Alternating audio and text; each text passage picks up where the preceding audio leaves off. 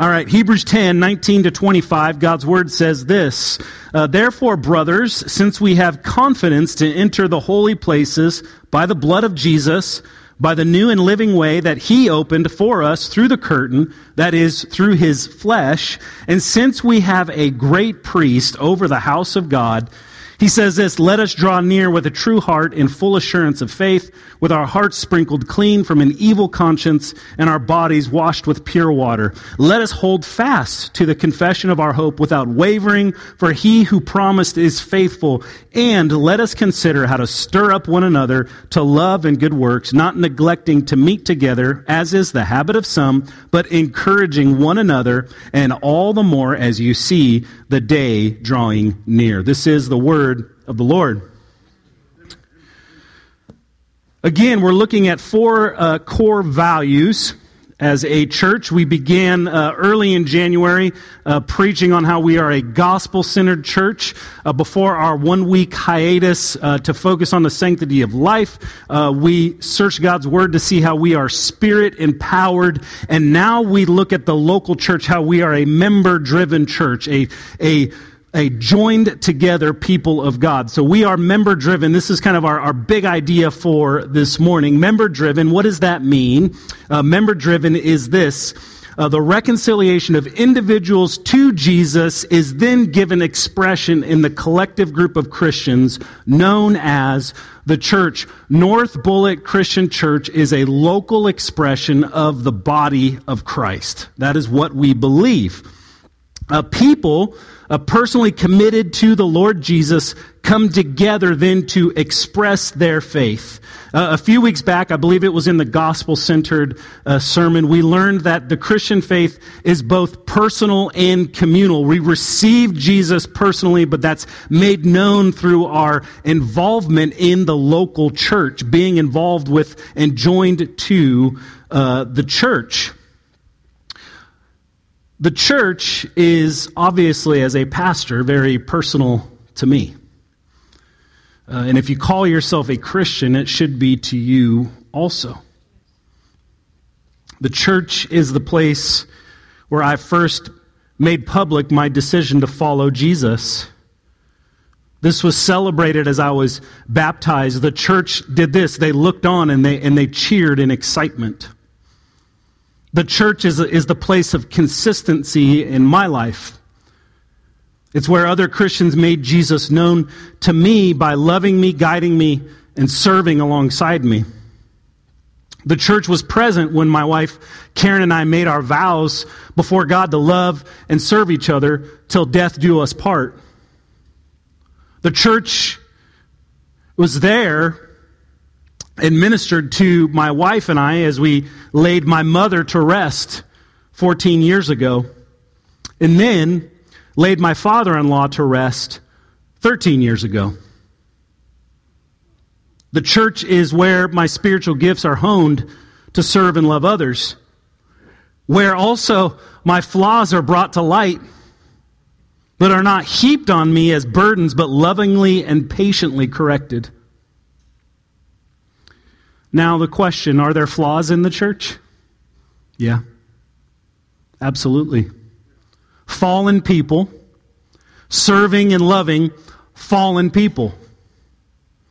People will also involve hurt and betrayal. Maybe you felt that. Have you been betrayed in the church before? Have you been hurt by the church before? But the beauty of the church is that God works through our fallenness, our sin, our shortcomings, bringing about His ultimate good. The gospel transformed my heart, and the church has changed my life. This message is very personal to me. We believe as a church, this is drawn straight from our doctrinal statement, we believe the church is this, is all those who experience union with Christ through salvation are united with His body, the church. The Bible instructs in this manner believers to gather together in devotion to fellowship, worship, prayer, teaching of the word, observance of the ordinances, so that is communion and baptism, service to the body, and outreach to the world. Wherever Christians meet regularly in obedience to this command, there is the local expression of the church. It says, under the watch, care, and guidance of elders and other supportive leadership, its members are to work together in love and unity to extend the kingdom of God on earth. Notice this statement says nothing of a sacred building, but rather, I believe that the Spirit of God is present in a special and unique way when Christians gather together for the purpose of worship, instruction under the Word, and observance of the ordinances. Pastor Mark Dever, I love Mark Dever and his writings. I listen often to his sermons. He's pastor of Capitol Hill Baptist Church in Washington, D.C., a very difficult place to minister in.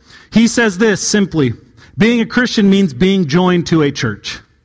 Being a Christian means being joined to a church. It is that important. We cannot, family, practice our faith alone apart from each other for extended periods of time. We have to gather and come together in fellowship. And so now we examine, this is an amazing portion of Scripture. All of Scripture is amazing, but there's ones that are just really just tug at your heart. This is one of those. The focus of my teaching this morning is going to be on the last few verses, but we can't get to those without talking about the first set of verses first. And so we begin there. The central character of Scripture is none other than Jesus Christ. It all points to Him. And so we're going to look first to what has been achieved. That's our question. What has been achieved? The author of Hebrews tells us this in the first part of this passage. The first thing, there's two things we're going to look at. The first thing that's been achieved is that we have confident access. We have confident access. Verses 19 and 20 say this, therefore, brothers, hear this, since we have confidence to enter the holy places by the blood of Jesus, by the new and living way that He opened for us through the curtain, that is, through His flesh. We notice in this passage a therefore, right? The author of Hebrews is summing up the teaching from the previous section. If we were going through Hebrews from start to finish, we would kind of see those natural changes in tone throughout this book. This section that we're drawing from actually bookends from chapter 4. If you're familiar with Hebrews, chapter 4 has a similar saying as this passage has here. They kind of mirror each other in a sense. Again, they're bookends. The author summarizes the gospel here. There's a new and living way to relationship with God, is what he's proclaiming. We've talked at length, if you go back and listen to our sermon series in December, our Christmas series, we talked at length in that about the tearing of the temple curtain, or the veil upon the death of Jesus on the cross. Just to give you a quick summary, in the temple in Jerusalem, there was parts of the temple, and two of the main parts are the Holy of Holies and the Holy Place. And between the Holy of Holies and the Holy Place, there was a curtain that separated them. The Bible teaches us that that's where the presence of God was. And access to this area before Jesus was only available once a year by the high priest with the sacrifice of a perfect, unblemished animal. But the Bible teaches us this. When Jesus gave himself up, it calls him this. It calls Jesus a once and for all sacrifice.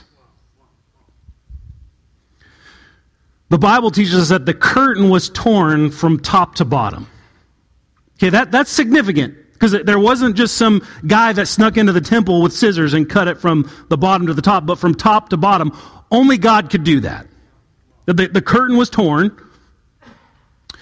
And this showed us that access is now granted to God the Father through Jesus, through the sacrifice of Christ.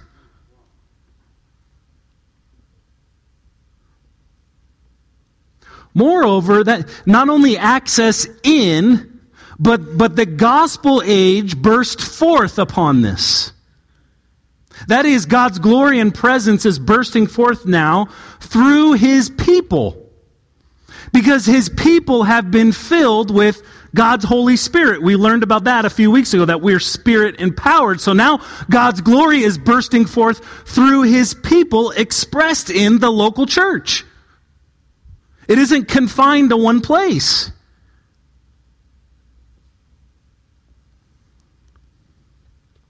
You see, family, apart from the indwelling of the Holy Spirit and reconciliation found through faith in the gospel, we would cry out these words, "Woe is me,"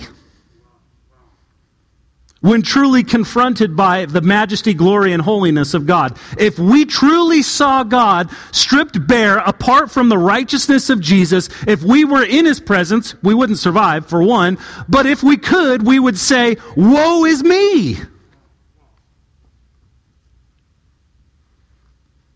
But through Jesus, his word teaches us this, that we confidently approach his throne of grace. That is good news. And it's through the work of Jesus alone. I bring nothing to the table. It's only through his righteousness. So we have confident access. We have another thing. Number 2, we have, simply put, we have Jesus. We have Jesus. I feel like we don't grasp this at times. We have Jesus as our treasure. I love the parable in Matthew. It talks about the treasure hidden in the field that the man found. What does it say? He sold everything to acquire that field and get that treasure. Jesus is our treasure. We are, as followers of Jesus, we are under his rule and in his kingdom. Here's good news. And we can't be ripped away out of it. Secure in Christ. Verse 21 says this, and since we have a great priest over the house of God. We have Jesus. We have a great priest. Back in Hebrews 4:14, he's referred to there as the great high priest. He's done this for us in his priestly ministry. He has purified us with his shed blood, covering our sin. And Paul outlines this in 2 Corinthians 5:21, giving us his righteousness.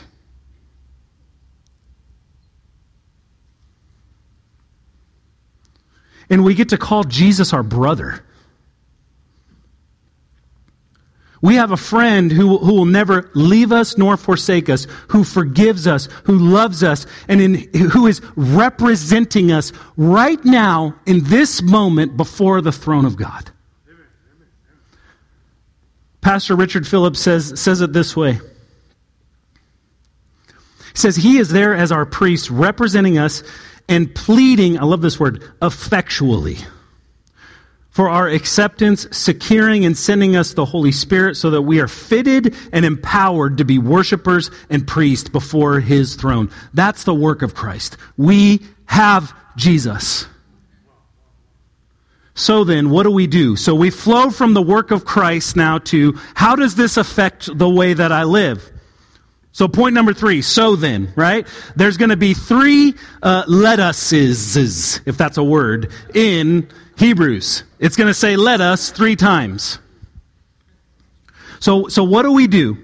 Flowing from the work of Jesus to us, the author of Hebrews gives us further insight into the day-to-day of our faith. Okay, I want to make a clear distinction. This isn't, the Christian life just isn't about getting saved and going to heaven. It isn't just fire insurance against hell. It's a way of life. We are transformed by the gospel. We're changed. It's about a relationship with our living Savior. And it's about a relationship with each other. Our relationship with Jesus is made known by being joined with the local church. We're called a body. The body of Christ. The author says, let us. Okay, he didn't say let me or let you. He said what? Let us. Okay, last time I checked, us is more than one. Plural. A group. He's speaking to a collective, a gathering of people, a group. These New Testament epistles, is what we call them, are letters to actual churches, to the people of God. Inspired by the Spirit. So that every word is as it's intended by God. So again, 3 of these. The first one, let us draw near. Let us draw near. We see this concept of faith in this section. The Bible says, let us draw near. Isn't that amazing? Like, don't stand in a distance and gaze at God.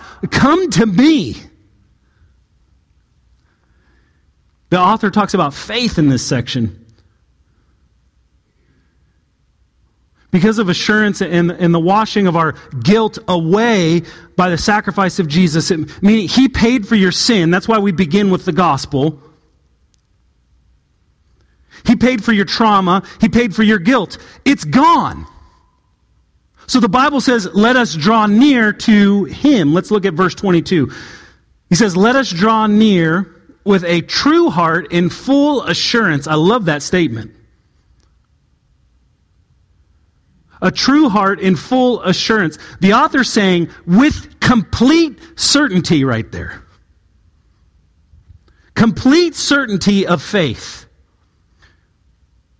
With our hearts sprinkled clean from an evil conscience and our bodies washed with pure water. Why does he start with the work of Christ? So that he can make a statement like that. That you've been cleansed by Jesus. You've been sprinkled clean. I love in this passage too that word assurance. Okay, what does that mean? We don't have to doubt it. Assurance is this. It's the declaration of confidence in a promise. It's knowing for certain. It's saying, I know this to be true. It's the truth. What do we know to be true? The Bible tells us.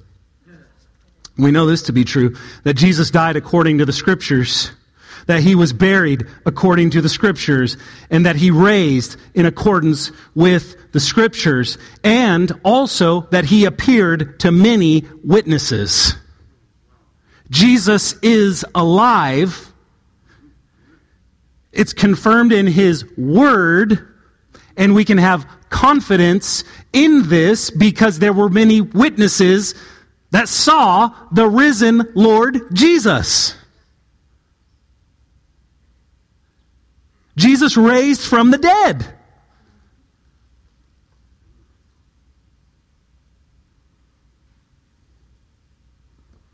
We've been washed clean in His righteousness so we can flee from the hurt and pain that life brings our way. Life is tough sometimes, isn't it? I love Martin Lloyd-Jones. I have a quote from him. He sums it up this way. He says, it's only when I'm near to God in Christ that I know my sins are forgiven. What a statement. He says this, I feel this love. I know I'm His child. And I enjoy the priceless blessings of peace. Here are these 3 blessings that he says. Of peace with God, and peace within, and peace with others. I'm aware of His love, and I'm given joy that the world can neither give nor take away. The world can't give you a peace like that. And because we have it secure in the resurrected King, it can never be stripped away. I have peace within and peace with others. In other words, I can't hold a grudge against myself. Some of you in this room are so ridden with guilt for past mistakes, past sins. We have peace within through the sacrifice of Jesus. Some of you hold terrible grudges against other people. We cannot withhold forgiveness if we truly understand the great forgiveness that's been poured out on us. Let us draw near to God. In other words, don't hold anything back from Him. Come to Him. He's there for you. God longs to hear from his children. And here's the truth of this statement. It's not, he doesn't need anything from us. God's fine. And so the implication of that he doesn't need anything from me, is that he wants to hear from me because of what? Because he loves me. God wants to hear from you because he loves you, not because he needs anything from you. What a pure love that is. I can remember back in my early 20s, I had been promoted with the company I was with, and I had to commute 90 miles each way. So I had a lot of time on the road, about an hour and a half each way. And when I was coming back, my mom was still alive at this point. They had just invented these things called cell phones. They're amazing. And I shouldn't say just invented. They had become widespread at that point. And most every day when I would drive home on that hour and a half drive, I'd call my mom and I'd talk to her. They weren't incredibly deep conversations, but my mom just wanted to hear from me. She didn't need anything from me. We didn't have an agenda. We just loved each other and we wanted to talk to each other. God loves you in that way. He longs to hear from his children. Next one, let us hold fast. It says, let us hold fast. And we're going to talk about hope in this section. Let us hold fast. Verse 23, let us hold fast the confession of our hope without wavering, for he who promised is faithful. The word hold fast here can also mean to not be allowed to go away. Okay, held on to. And parents in the room, when your kids were smaller, 3, 4, you go out into the parking lot, there's cars buzzing by, or maybe you're down in the city and you need to cross the street to get to your favorite restaurant. What do you do with them, your kids? You hold them, right? Because if they're anything like my son more so than my daughter, that dude is just on a mission to get run over by a car at every point in his life. And so as we came to streets, I would hold on to Jordan, okay, or I'd hold his hand.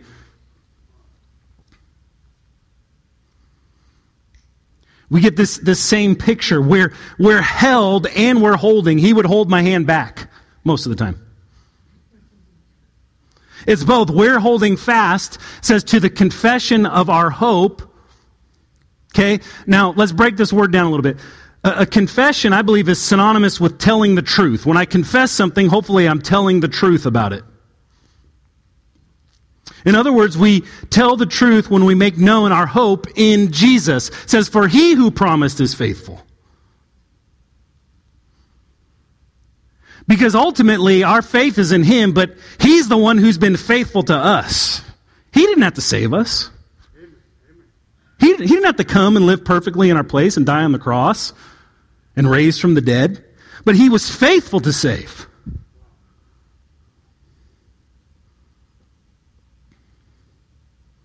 And how do we know that he's faithful?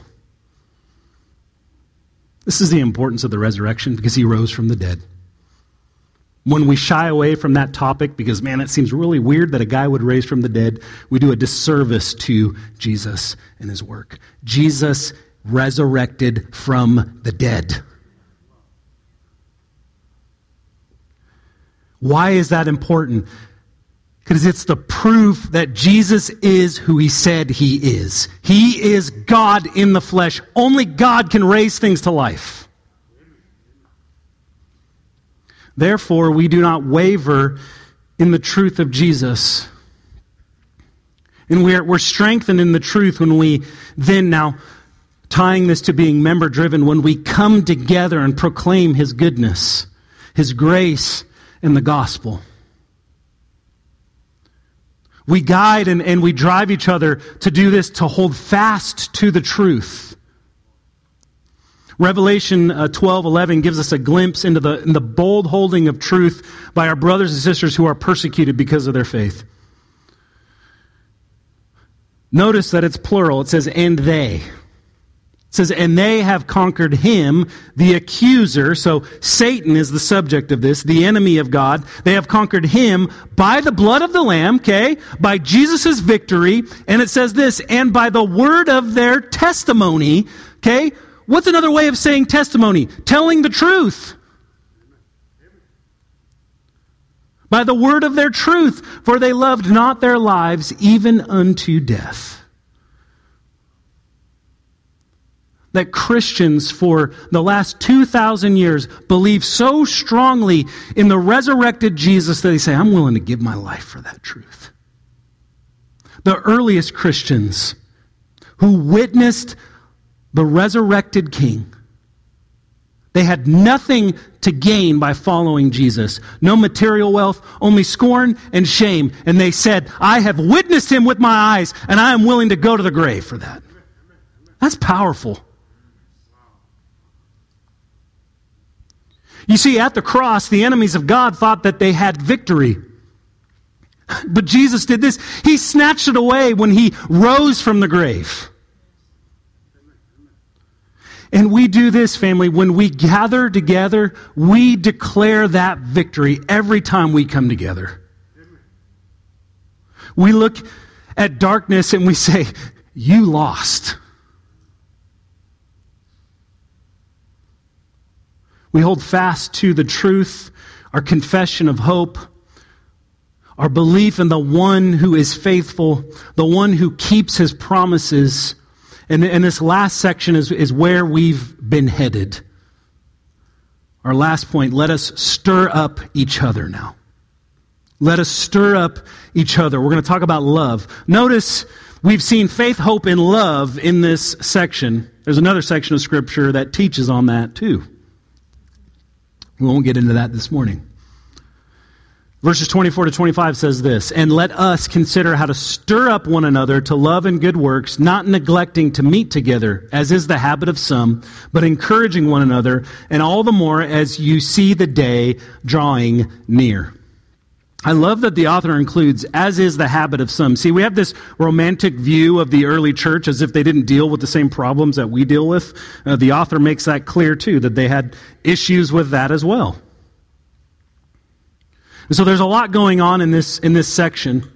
This is the culmination of this passage that we come together. The author of Hebrews is saying to come together to stir up each other to love and good works. To love each other and make this love known by meeting each other's needs through good works. Everyone serving and loving each other. We see this statement so much in the New Testament. It's this statement. One another. Do you notice that statement a lot in the New Testament? We carry out, this is what we do when we gather together. We carry out the one another's of Scripture. Right? In order to stir up one another, it has to be more than me, doesn't it? There has to be another person with me.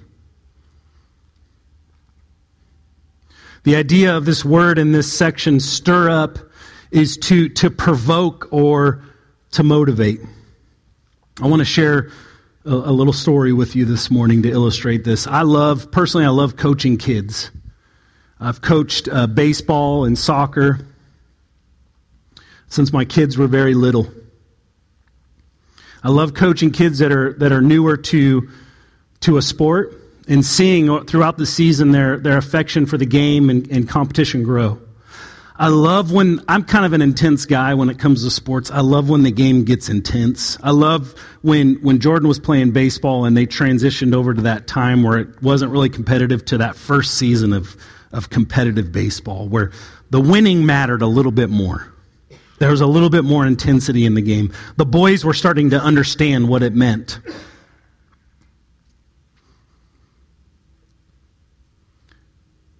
I love that time when the kid comes up to bat. That's what this picture is. About the second year that my son Jordan was in the competitive league. That's not Jordan there. This kid's name is Stevie. We were playing the Dodgers, and this was a semifinal game to get into the championship game for our little league, 9 and 10-year-olds. Fun age. Dodgers had beaten the tar out of us all year long. but it was tied at this point. Stevie's coming up to bat. And Stevie was a good ball player, but Stevie had the tendency, he was either going to strike out in a big way or he was going to punch one over the fence, right? So Stevie comes up to bat. He was about my 6th or 7th batter in the lineup, so he was pretty good, but you had him down there a little bit of ways because he was kind of a liability at the plate because he could strike out, which we didn't need at this point. We had a kid at second base. So if he hit one in the outfield, we were going to win. So Stevie comes up to bat, and you can kind of hear the parents going, oh, I'm not sure about this one. You know, all the guys say that, and the wives are like, his parents are right there. But the team and his coaches, you see his other coaches kind of standing off in the distance over there. The team and the coaches, the ones who've practiced and worked together, they've sweat, they've shed a little bit of blood and pain. Maybe they've ribbed each other a little bit during the season, given each other a hard time, talked some smack. They all look on in anticipation at this moment. And what do they do when Stevie comes up to bat? They stir him up, don't they? Stevie, man, you got this. I was coaching third base, and I came down the line, and I leaned down, and I looked at Stevie in the eyes, and I said, dude, I believe in you. I think you can do this right now. He said, yeah, I know. What's beautiful is his mom caught this picture, and when she found out we were moving to Kentucky, she brought it to me, framed, and handed it to me. It kind of makes me emotional, sorry.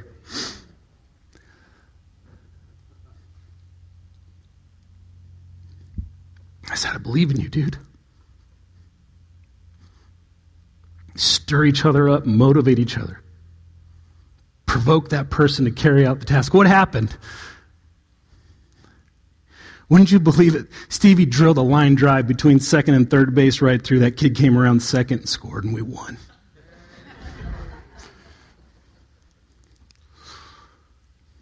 Beat the Dodgers. But you guys know how this plays out. Sometimes they succeed, sometimes they don't. But the collective always lifts them back up. This is like the church. We always encourage and love and guide and stir up each other again towards that crucial moment. You got a brother or sister that's in some stuff, and you lean down and you look at them. I think you got this, man. I think you got this.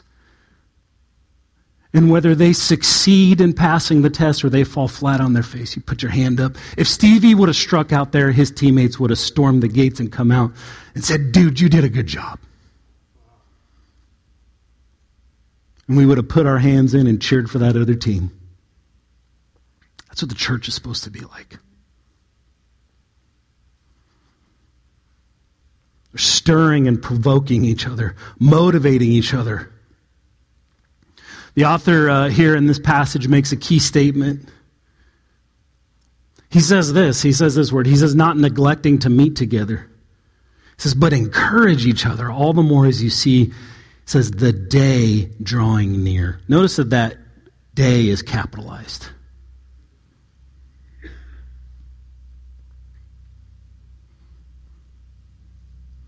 We're member-driven. We're driven by those who have committed to this local expression of the body of Christ, joining and gathering together for worship. And then we do this. This is the importance of Sunday mornings of gathering together, is that this is like a launching pad. It's like a catapult. We're catapulted back out into the world. We come in, we're poured into, we're filled up, we worship our Lord, and then we go back out those doors and we shine the light of Christ in the world.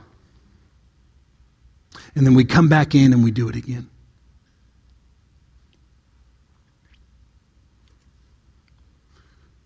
Join and gather together for worship, and then launch out into the world with love and works of service. And thinking back when I was a kid, I'd get with the boys in the neighborhood, and you'd be playing, and it was so much fun. And I can remember my mom would start hollering that it was dinner time, right? But there's still a little bit of sunlight out there. I don't want to waste that. I got my buddies out here. We're chopping it up, probably getting in some sort of trouble. And I remember this. I didn't want to go in because I didn't want to miss anything, right? I don't want to miss there might be something that's going to happen when I leave. I don't want to miss it.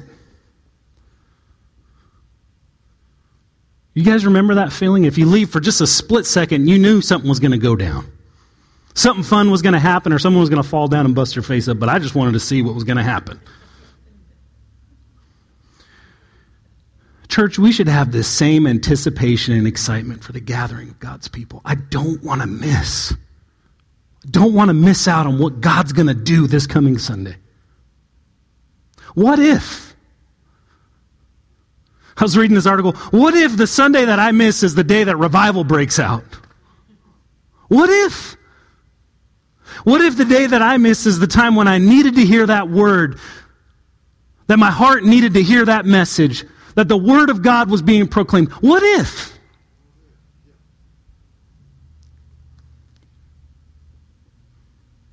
I can remember my last church sitting in, I would usually sit with Karen kind of towards the back row off to the side because I was a pastor there, and so there was always something that would come up that I needed to fix or attend to, so I would kind of sit in the back to not be a distraction if I had to leave. And there was a young lady in our church. I talked a little bit about her last week. She is about 28, 29, has Down syndrome. Her name is Kayleen Alexander. I love Kayleen. Every time I'd see Kayleen at church, she would run up to me and say, "Pastor Keith," and give me a big hug. Kayleen had a hard time with her speech. You kind of barely understand her. Her dad, Bill, is a really close friend of mine. He would kind of interpret for her if she'd get a real long sentence going and tell me what she was saying. I used to love to come to the gathering. I'd sit in that back row, and I could look across diagonally, and the worship team would be playing. You know who was singing her heart out? Kayleen Alexander. She had her arms up. Every time I see that, I start crying. I want a faith like that. I think that's what Jesus is talking about when he talks about that childlike faith. She didn't care who looked at her. She's worshiping Jesus. Right before I left, she was persistent. Every single time we did baptisms, she always wanted to get baptized, and her parents were hesitant because she couldn't get her head under the water. She couldn't hold her breath. So, man, we suited her up with a snorkel one Sunday. Put her in that baptistry. She professed Jesus, and we got to baptize her. What if you missed that? What if you didn't get to see that? I don't want to miss out. A couple more things. The author notes here, I hit on this just a minute ago, that it should be, he says, all the more as the day is drawing near. What does he mean by that word day? What he's talking about when you see day capitalized, he's talking about that day when Christ returns. When Jesus returns in glory, and we know from his word that he returns in judgment. He's speaking about the end of all things. The culmination of history. The consummation of the kingdom of God. You see, here's the truth. Jesus promised this, and he backed it up by his resurrection. Hear this. Jesus is coming back. We don't know the day or the hour, but here's the reality. If we look at time, the way time works, we're closer today than we were yesterday, aren't we? And this letter was probably written about 2,000 years ago. We're definitely closer now than they were then. He says, gather all the more as you see the day drawing near. How important is it that we come together and fellowship and worship Jesus and join and belong? Be joined to a local church. Be joined to his body. That we hold fast to the truth. That we place our faith, confidence, and trust in the promises of his word. That we do this, family, that we embrace the access that we have to God through Jesus, that we embrace the relationship that we have with Christ, that we know that the slate has been wiped clean by his blood. And so I want you to hear these words this morning. You belong here. You belong in this church. Christian, you belong here. Because Christ bought you with his blood. He's your brother. You are a son or daughter of God. You belong here. But I also extend this to those of you in the room who are skeptical. You would maybe call yourselves even like, I don't know, I don't believe. I don't know if I get all this stuff. You belong here too. Because through faith in the work of Christ, you can be reconciled to God. You only have to believe. You don't have to clean yourself up. God's Spirit will do that work. You just have to believe in him. Believe in his promises. You belong here. Hear this, you belong here, young and old. We're not a church that's just for young people or a church that's just for old people, whatever that means, or a church that's just for middle-aged people. We're a church for all people. Young and old, you belong here. Rich and poor, you belong here. Ex-convict and squeaky clean member of society, you belong here. Because here's the reality of the church. The ministry of Jesus brings together people even when it makes no sense at all. That we're brothers and sisters through him. Sometimes it makes no sense that I'm friends with this person, but it's only because of Jesus.